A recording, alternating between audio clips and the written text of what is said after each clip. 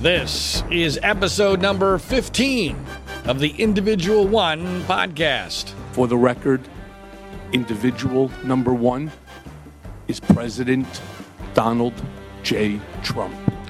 And I am your host, John Ziegler. We're broadcasting from Los Angeles, California. We're distributed internationally by the Global Story Network. And this is the brand new bi-weekly program which takes an honest and hard look at the presidency of Donald J. Trump from a conservative perspective, because, as I often say, no one else is willing or able to tell the real truth about him because the liberal mainstream media has completely lost their minds. They cannot be objective, and they're often very wrong about him. And the conservative, now state-run media has been totally compromised and completely co-opted.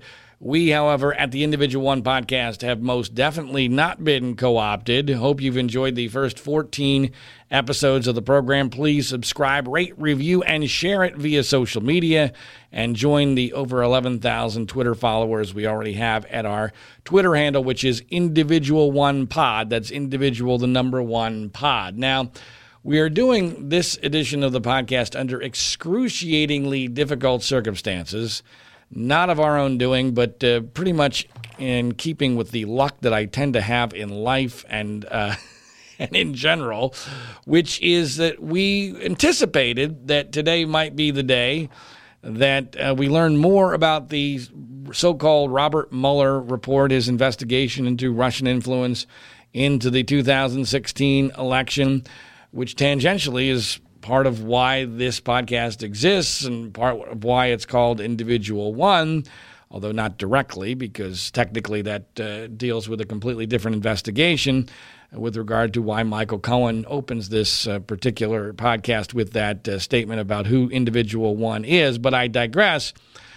We are doing this late in the morning, Los Angeles time, as we are recording this podcast, because this is about as late as we could delay.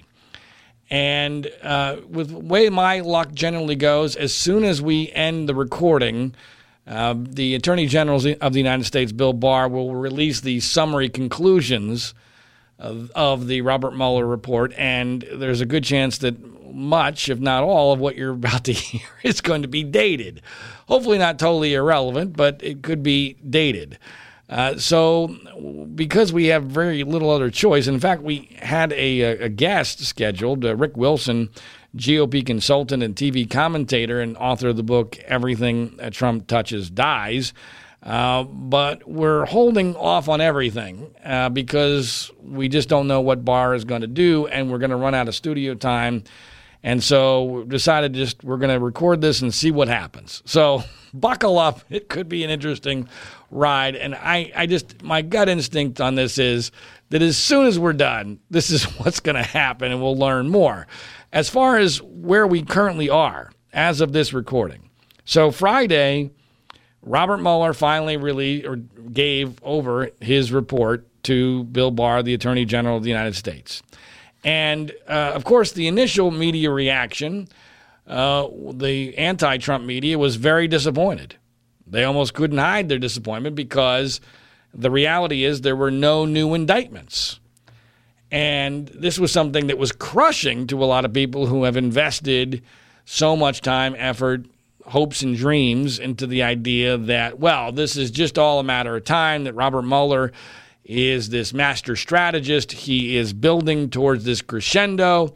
And even if Trump is not indicted, because as a sitting U.S. president, he cannot be, clearly members of his family are going to be indicted. Donald Trump Jr., maybe Jared Kushner, and others related to that, because after all, you can't have full-on Russian collusion without help.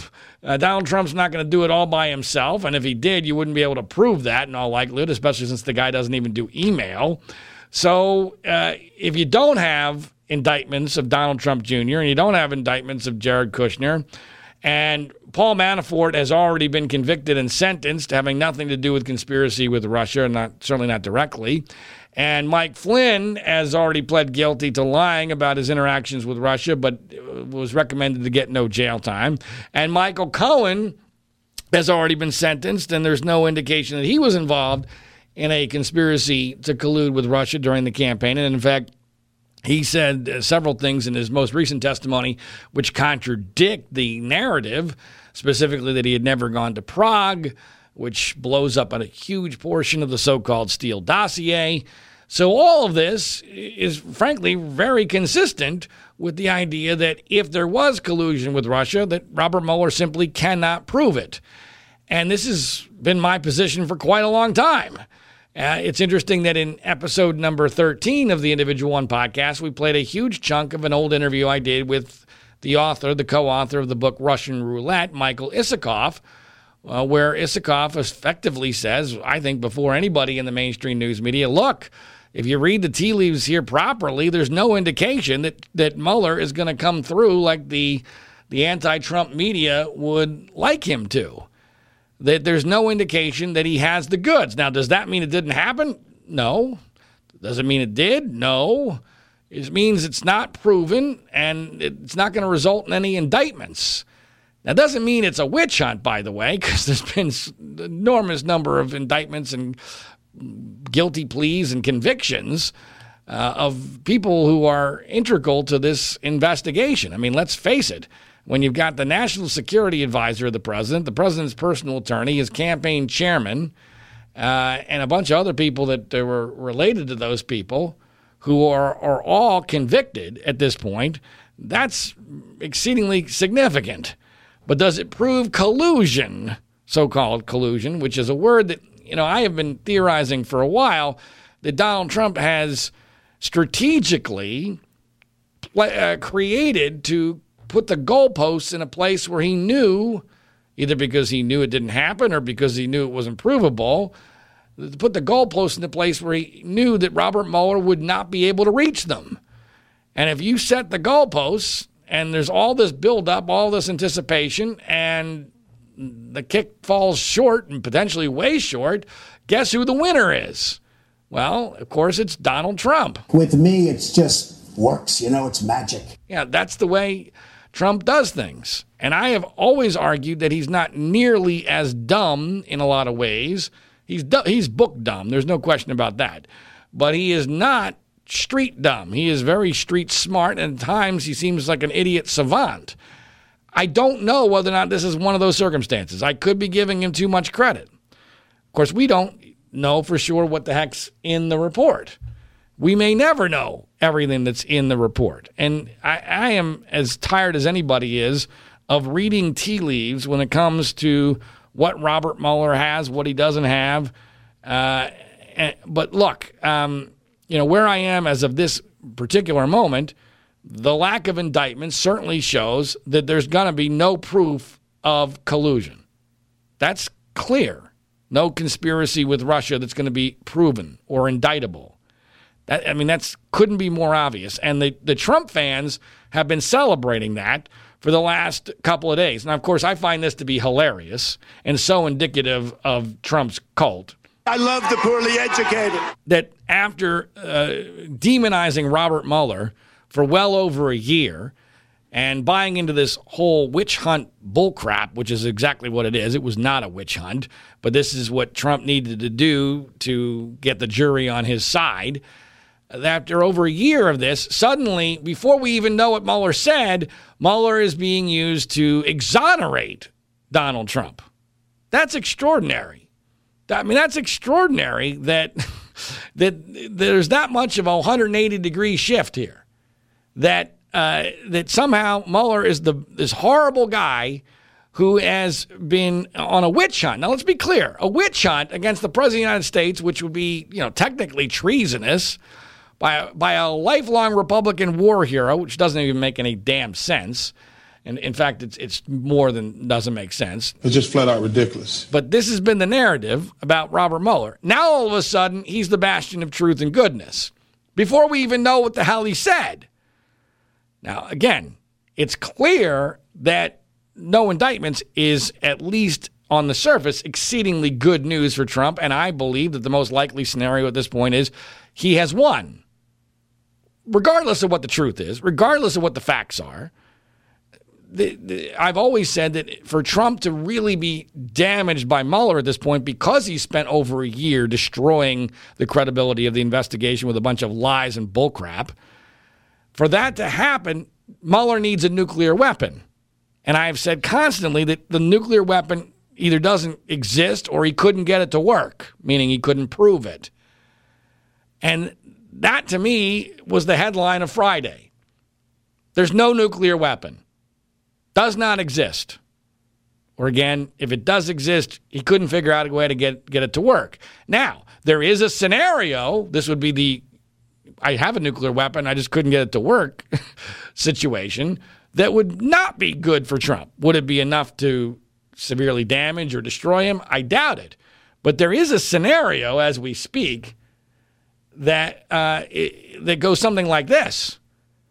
That the reason why Mueller has ended his investigation is because he realizes it can't go any further because there has been too much obstruction by Trump and those around him.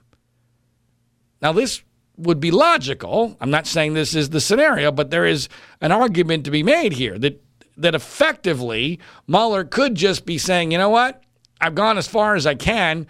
The president won't even fulfill his promise to do an interview with me. These written answers are useless. And because he has obstructed justice in so many different ways, there's no way to get anybody to tell me the truth of what happened. Again, I'm not saying that that's for sure what's happened or even likely what's happened. But it is a scenario that does make some sense. That he essentially Mueller's just putting his hands up in the air and saying, you know what? This is what I can prove. I can't prove anything else because there's been so much obstruction here. And let's be very clear, there is an extremely good argument, unless there's a whole bunch of things that we've been told that are flat out not true or have been grossly misinterpreted, which I don't believe is the case, so that's certainly possible. There's a whole series of things that we know, as close as we can possibly know them, that Donald Trump did that would be under the realm of obstruction of justice. One of the more outrageous reactions I've seen over the last couple of days after it was revealed that Mueller had filed his report with the Attorney General came from Nikki Haley, someone I used to really like, former governor of South Carolina, former UN ambassador, someone who during the 2016 campaign stood up to Donald Trump by endorsing Marco Rubio. This was not a Trump person, but she became part of the Trump world when she took the job as the UN ambassador, suddenly left it last year. And she tweeted that we should really keep in mind, I'm paraphrasing, but this is a pretty good paraphrase, we should really keep in mind that, through all of this, Donald Trump did not interfere with Robert Mueller's investigation. And now that it is concluded, we should all basically just move on. And she was giving Donald Trump credit for not having interfered with the investigation into his own campaign. Now, first of all, my first reaction is that this is incredibly low set of standards for the president of the United States. We're better than that. Yeah, I'm not sure we are. But think about how pathetic those standards are for a president of your own party.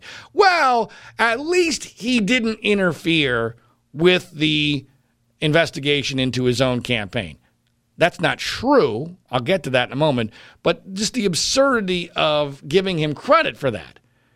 I went on Twitter and I likened this to if during the jury deliberations, which didn't last all that long, not nearly as long as what's been going on here with the Robert Mueller report, but if during the jury deliberations in the O.J. Simpson case, remember those?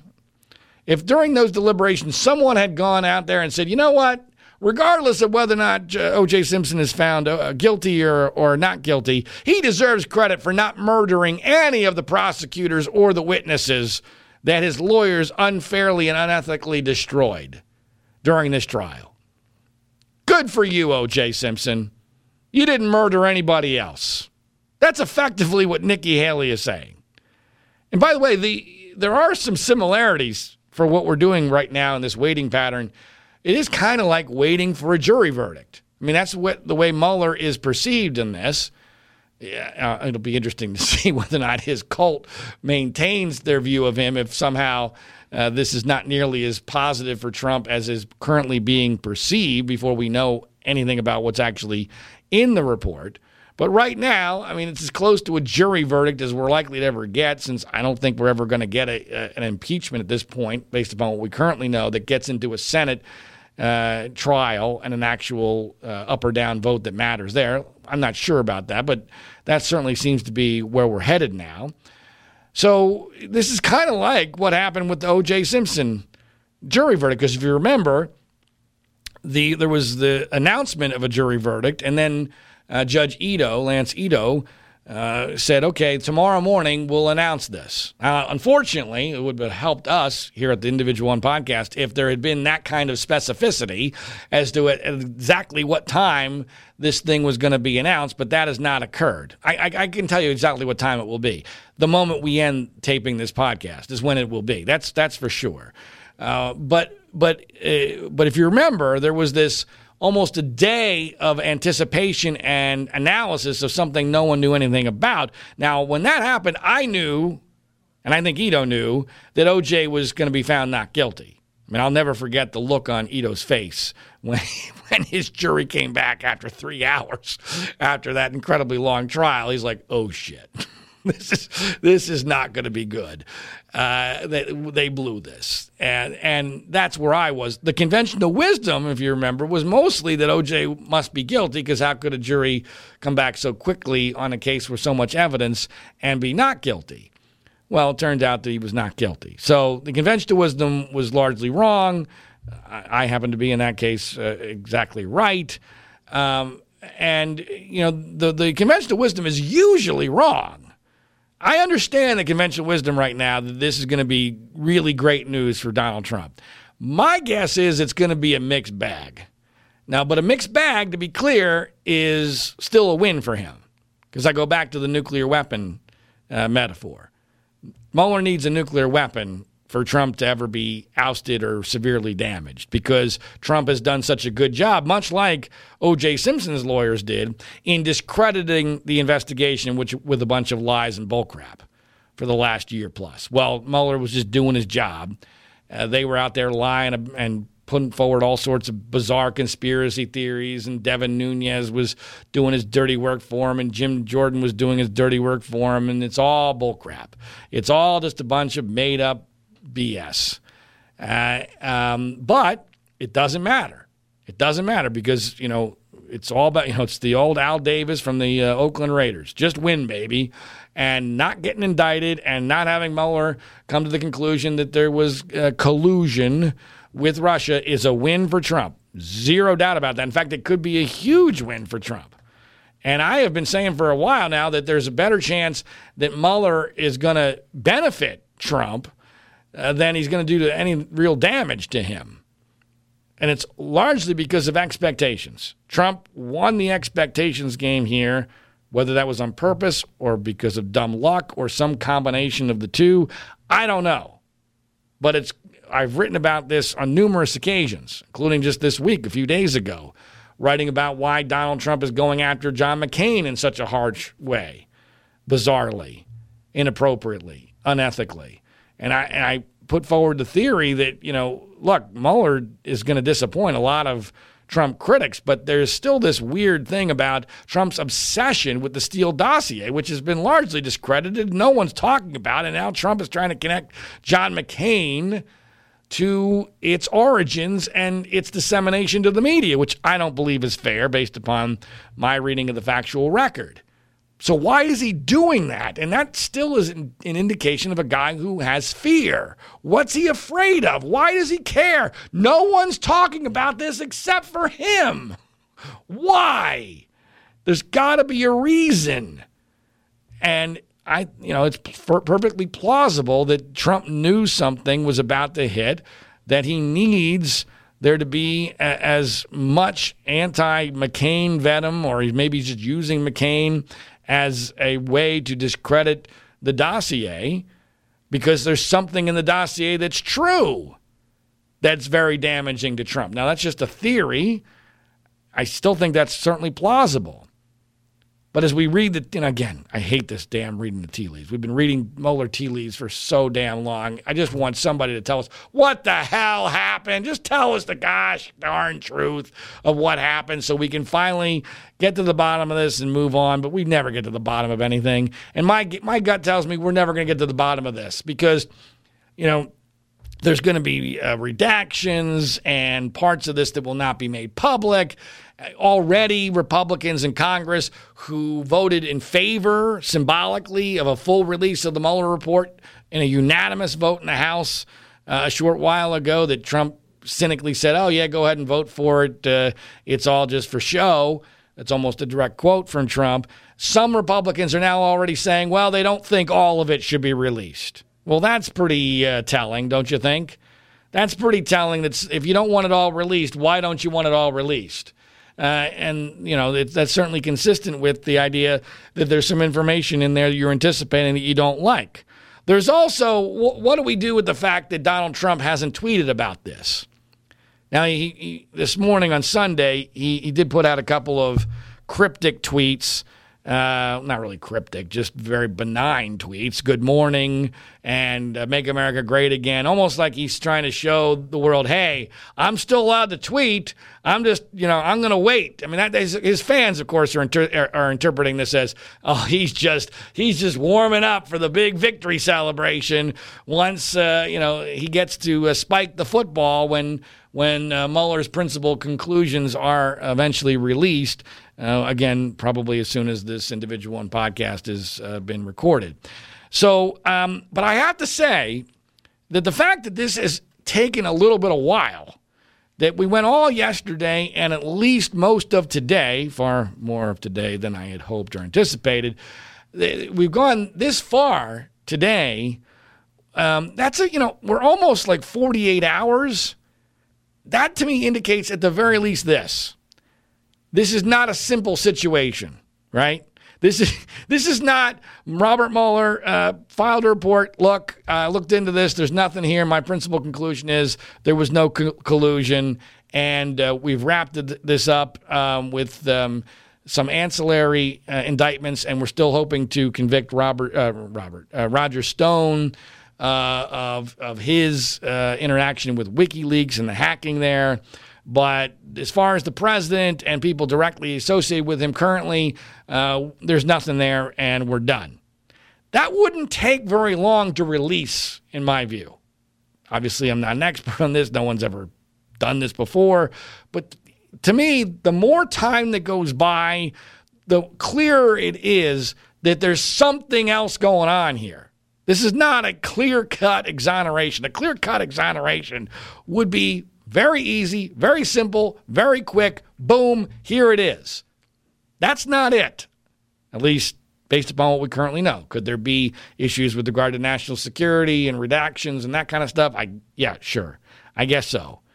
But I do think that the fact that there's been some time that's elapsed here indicates that this is not a clear-cut, simple situation. Now, so I don't know what the bottom line is, but my guess is this will be perceived, certainly by Trump and his sycophants, as a victory, but that the deeper we get into the details, we're going to find out that this was largely a situation where they couldn't prove it. And the thing I'm most interested in is, okay, what does he recommend on obstruction of justice? Because the evidence that there's been obstruction of justice here is voluminous. I mean, there's obstruction of justice everywhere. And it goes way beyond just the firing of James Comey and his conversations with Comey. It goes to everything from intimidating witnesses publicly, tampering with the jury publicly in the Paul Manafort case, calling this a witch hunt as president of the United States, a person of that power and position. That's obstruction alone, in my view. There's all sorts of elements of obstruction here. Not giving an interview, as you promised, is obstruction with regard to the president of the United States. So there's obstruction of justice everywhere. And it will be baffling to me if there's not some sort of recommendation with regard to Congress looking further into the obstruction of justice charges against Donald Trump, because it's everywhere. And for Nikki Haley to claim that there's no interference here, just because the investigation wasn't shut down, it's beyond bizarre. It's just flat out ridiculous. And so that, to me, is the area that I'm most interested in. I want to know, okay, what does Mueller think about obstruction of justice, and along those lines, the Michael Cohen testimony to Congress where he lied about the Trump Tower. I want to know, what's the bottom line on that?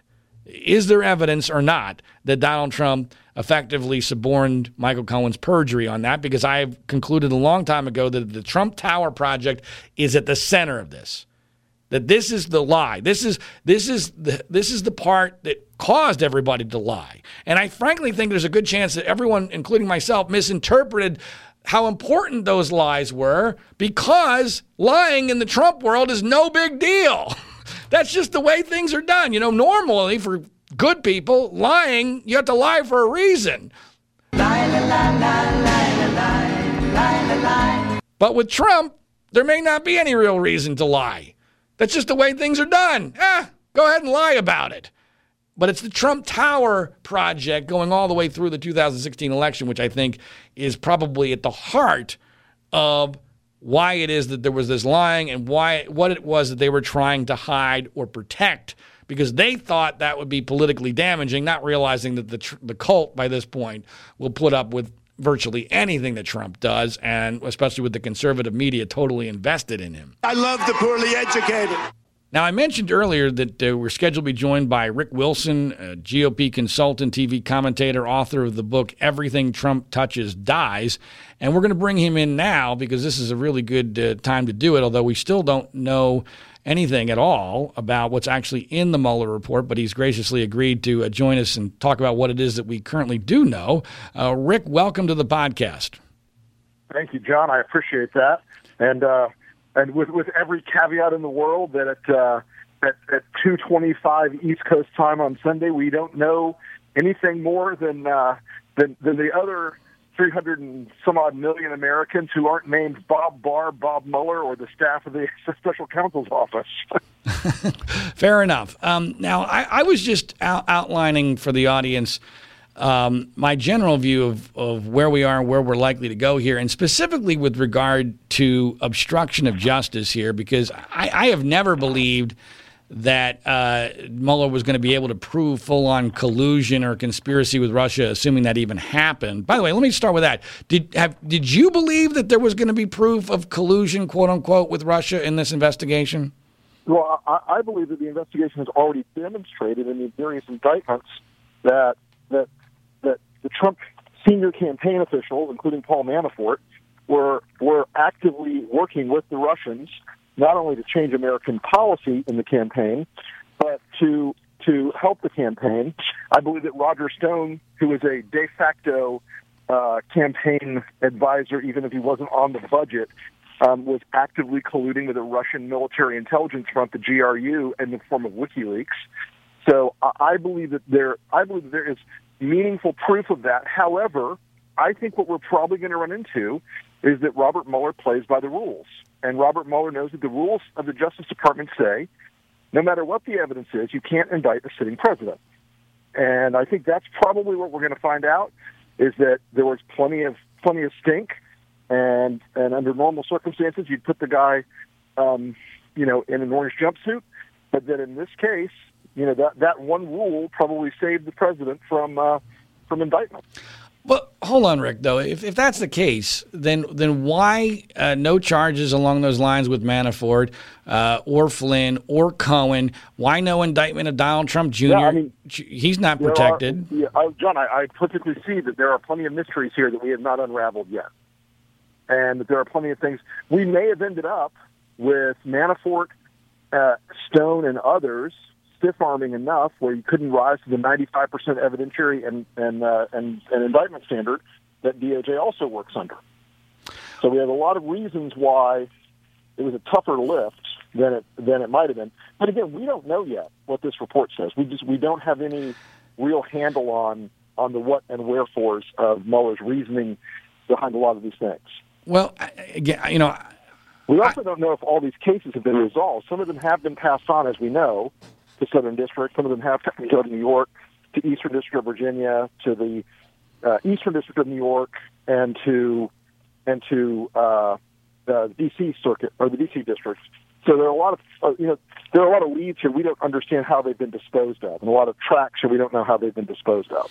And look, I'm all for I want to know all the facts as much as anybody does, but we're trying to figure out where we are based upon the very little that we currently know. And I guess I want to throw a scenario at you. What do you make of the scenario that that Mueller is essentially throwing his hands up in the air at this point, going to the Attorney General and saying, hey, look, this is what I can prove, but there's been so much obstruction of this investigation that it's not possible to go any further. What do you make of that possibility? Well, I think that scenario has absolutely got legs, John, because the president has engaged in an almost daily drumbeat in an attempt to suborn witnesses in this process by dangling pardons out there, an attempt to publicly ask witnesses to stick with him, to break down the public trust in the FBI and the Justice Department and the intelligence community. He's definitely engaged in behavior, I think, that by rational standards looks like, smells like, walks like, talks like obstruction. Yeah, and this is what I was talking about before we introduced you. I was amazed. I mean, of all the people who have become Trump sycophants, I'm as baffled by Nikki Haley as almost anybody. I don't know if you saw her tweet when after this Mueller report was filed with the Attorney General's office, but she effectively gave Trump credit for not interfering with the investigation. But by the way, first of all, how low is that standard? Thank goodness our president did not shut down the investigation of his own campaign. But I thought it was delusional because there are so many things. You just mentioned a couple, but there's others that are so obvious. And I guess part of what baffles me is, do people not understand that when you're president of the United States and you make a public statement calling an investigation a witch hunt, for instance, on a daily basis, that has a completely different impact than if you're a normal, citizen with no power over any of these people. Therefore, those words need to be interpreted differently. Am I right about that?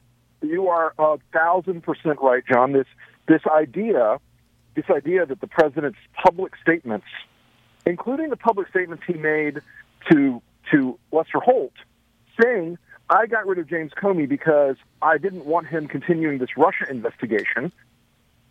These are things that, as I said, they rise to a certain different level when it's the president of the United States doing this. If a mob boss was out there saying comparable things about a trial or an investigation he was under, we would be watching vans roll up and guys, trundling out people by the dozen and putting them in jail for obstruction. But in the case of the president, I'm sorry, I guess I have a higher standard than some people where my belief is that maybe the president shouldn't be overtly committing violations of federal law every day. Call me crazy, but, maybe that's a standard that Trump supporters ought to consider when the shoe someday is on the other foot and some Democratic president is using the Trump precedent and running roughshod over the rule of law.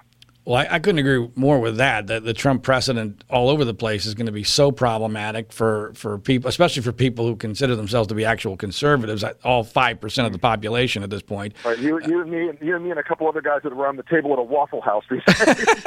That's about it, it appears. But, I want to amplify this obstruction of justice thing, because let me give you one example that no one ever talks about.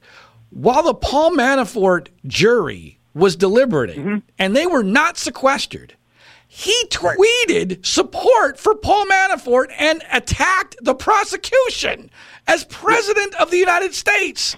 I mean, how is that not obstruction of justice? This is another one of those cases where where you apply the if Barack Obama did it standard. And if Barack Obama did something anywhere comparable to this, Republicans would be in the streets with pitchforks and torches, and I would be in the line with the people with the pitchforks and torches saying, this is unacceptable. This is not how a president behaves. This is not what we do in this country where we believe the rule of law and the Constitution matter. So, but here we are. Now the rule is if Trump does it, it's fine. And I think you're going to see a huge stress test in the next, few hours. Since Friday, we've had every conservative Trump supporter, or quote, conservative Trump supporter out there cheerleading and saying, oh, he's exonerated, he's fine, Mueller did the right thing, Bob Mueller's an American hero for saying there's no collusion. I suspect when this report comes out, and whether it comes out today, or whether it comes out when Congress gets it, or whether it comes out when somebody goes after and FOIAs everything and drills it out a la Judicial Watch type people, when the report is made public, I suspect they're going to turn right back around again and say, oh, Bob Mueller's a monster, he's a deep state trying to kill the president, blah, blah, blah. So you and I are in similar positions. I do think the more we learn about this, the worse it will be for Trump. But we're also realists, and from a political standpoint, there's almost no scenario at this point that I can see, correct me if I'm wrong, where Trump doesn't end up with a W here. Am I right about that? Oh, I disagree with that. Actually, I still think I still think that the mosaic of charges. Look, there are 17 current investigations about in terms of Donald Trump, and the things that concatenate off of the Trump-Russia issue, including the counterintelligence investigations, including other things that have been kicked over to DOJ, including the aforementioned cases that are spread out across the various U.S. attorneys, including the stuff in New York. I think this actually has a long knock-on effect with Trump that continues to fill out this mosaic. Because this is a man who is fairly corrupt, as part of his MO, and that there are other criminal behaviors and activities here that do rise to a point, where we've already seen 7 people who worked for the Trump campaign have pled guilty. We've seen 23 other arrests in this case. We've seen, this. No, Rick, I think we're talking about two different things. You're talking about reality. I'm talking about political perception. And we live in a world of perception. And I think you only get one crack at this. There's been so much anticipation for the Mueller report, so much focus on collusion, which I'm wondering whether or not Trump did that strategically. I'll ask you about that separately in a minute. But to me, there's as long as there's no indictments of him or anyone in his family, and no one convicted of directly conspiring with Russia, he wins on this. I just don't see how that politically. I'm talking politically. How there's any other way to look at this? How am I wrong? I think a lot of the political side is already baked in the cake, though. I think, you look at most of the public polling, people do believe he engaged in something shady regarding Russia. If you look at the public polling of Trump being a trustworthy figure, it's in the gutter. Right. I mean, even a plurality of Republicans don't consider him trustworthy and honest. So I think that this is still something that's going to cause political damage to him. And I think that corruption is always the killer app in politics. Corruption always has a slow burn effect. And if the perception of this is that he corruptly engaged in a variety of things, and that his campaign was engaged with a foreign enemy, 72% of Americans, even in Rasmussen, say Russia is an enemy. I think you're going to have a different political outcome than a pure W. I think he'll always have an asterisk next to his name. Always. Well, not unless he's impeached, which you and I disagree on, but I want to get to that later. But let me ask you about what I just referenced. You wrote the book Everything Trump Touches Dies, and so you've done a lot of thinking and studying of his psychology. And to me, he's a Rorschach test for almost everybody. And a couple things that you need to understand about Trump to interpret him is, one, he's not rich, or certainly not as rich as he says that he is. That to me, God, no. right? That to me is the number one thing you need to understand to interpret everything else about him. But the great question I have about him is the level and nature of his intelligence. I consider him to be book smart, a very dumb guy when it comes to book smarts. But when it comes to street smarts, I think at times he's almost a savant.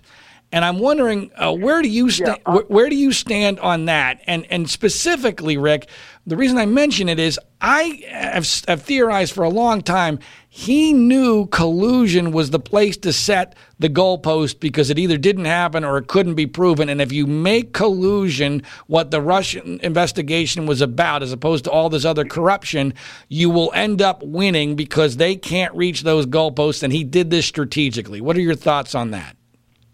I'm not sure if it was completely strategic, and I will say this about Trump.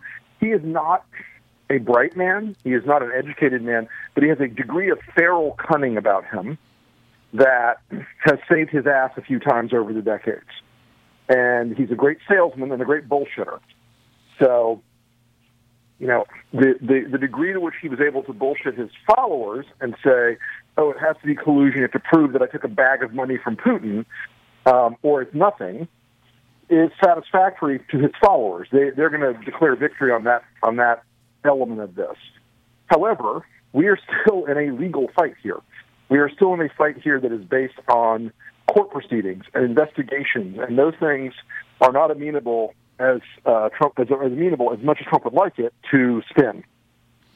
So those things will continue to grind on, and I think you will see additional charges coming out of the various other investigations here.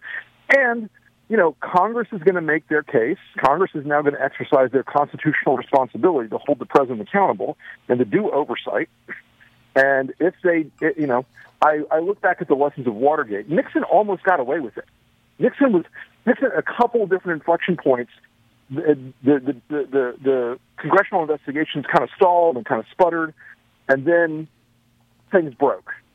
And I think that there is a volume of information here that the American people have only been seeing the Trump tweets for the last couple of years, and not seeing a mosaic that's been put together on the legal bases of this that is broader and more incriminatory of the president than what we've seen. So I think as we push on with these other investigations, and as Congress plays their role, this isn't just going to be a one-way punching match, which Trump's very good at something if it's one-way only.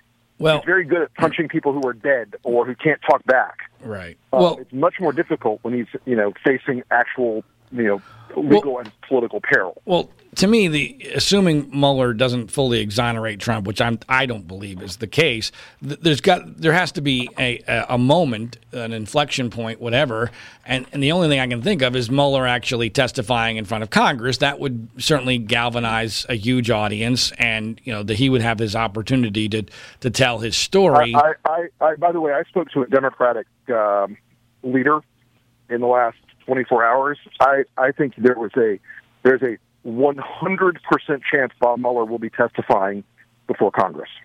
And there's no doubt about that. And that, to me, would be far more important than whatever it is that Barr is going to release. And the latest, as we're talking, is that Fox News is reporting that he could be releasing these principal conclusions around 5 p.m. or after 5 p.m.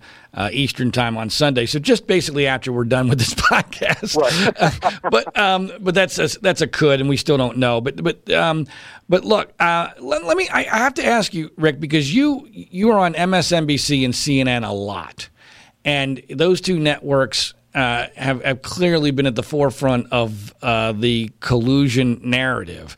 And let's pretend for a second that there really was no evidence of actual collusion. Now, again, that's a definitional issue. I get Roger Stone. I get WikiLeaks. I get. Trust me, I'm not blind to the smoke involved here. But do you not see the possibility that those elements of the news media bought into a narrative that seemed, first of all, was incredibly compelling. It was a hit as a TV series. In their view, Trump is capable of anything, and his election was a lot like the Kennedy assassination. I believe that the Kennedy assassination has been misperceived because no one could understand that Lee Harvey Oswald could do all this damage alone, that create all this heartache for the nation from one lone nut.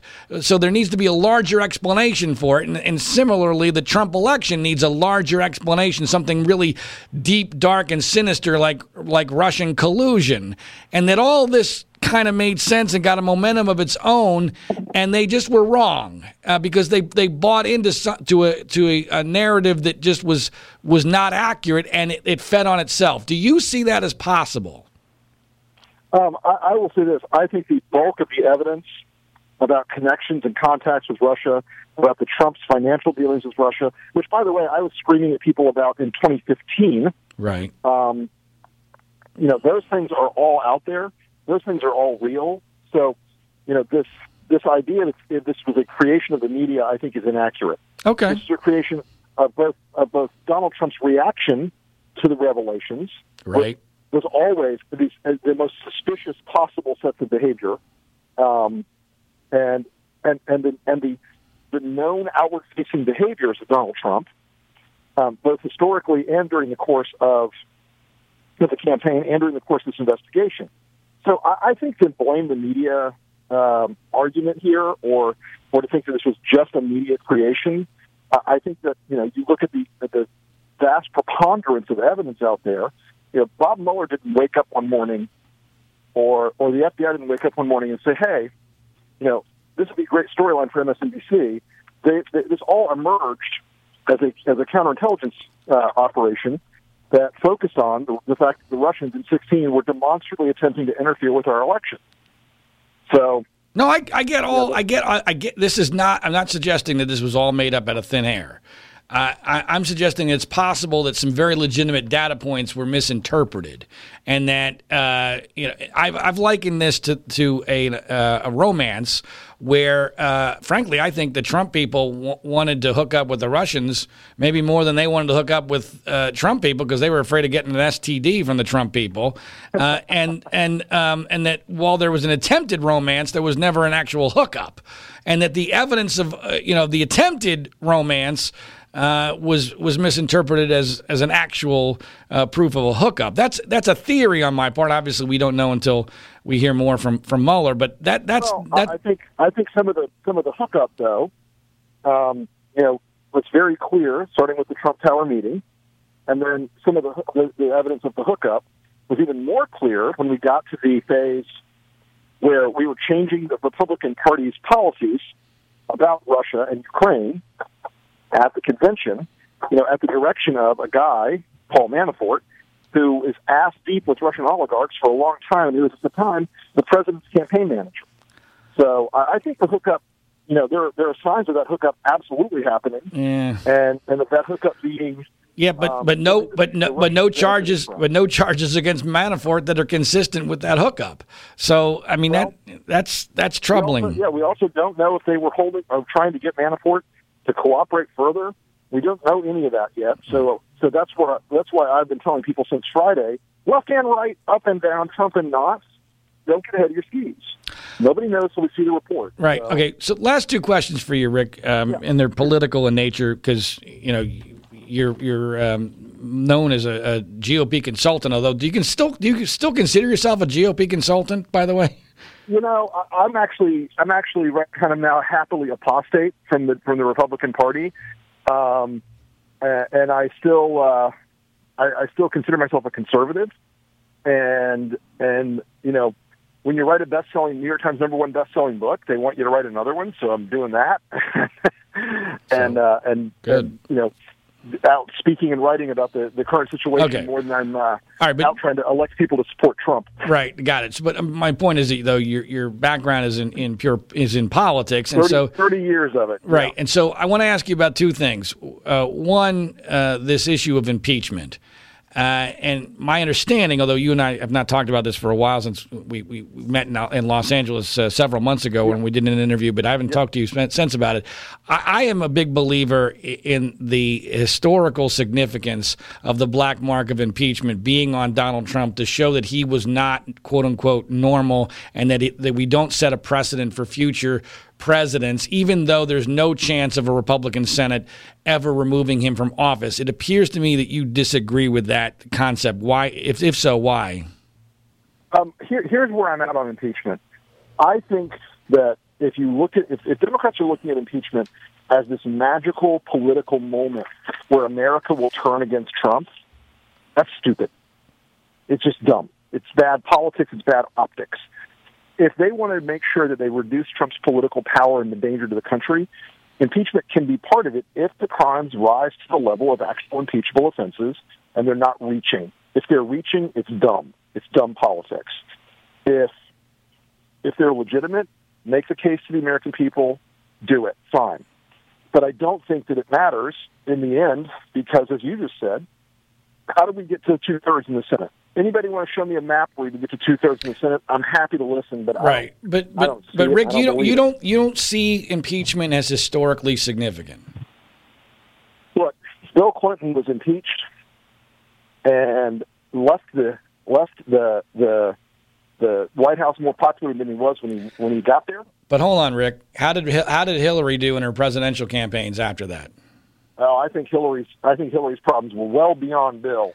No, but they were well beyond. But it was part of the equation, Rick. It was part of the equation. I mean, there was a historical black mark. It made her behavior so screwy. I mean, she was always obsessed with that, and it always colored the way she behaved as a candidate. But look, if you can substantially demonstrate that he engaged in high crimes and misdemeanors, then absolutely. And by the way, I do view obstruction as a high crime and misdemeanor. Absolutely.